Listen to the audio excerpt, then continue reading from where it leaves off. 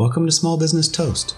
Today we are taking a look at Sigelo Cellars in Snoqualmie, Washington.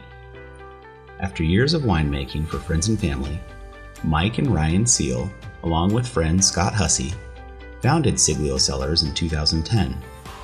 They believe wine should be experienced. They have a portfolio of Bordeaux and Rhone varietals, plus other favorites available. In addition to wine tasting and dining, the venues can be booked for private events. Sigelo Cellars has a wine club for those that can't make it into their tasting room on a regular basis. You can join the wine club via their website, sigelocellars.com.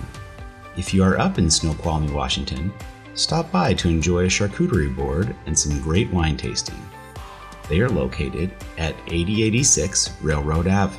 You can call ahead at 425-292-0754. You can follow Sigelo Cellars on both Instagram and Facebook. I will put links to each in the description. Small Business Toast was not compensated for this episode.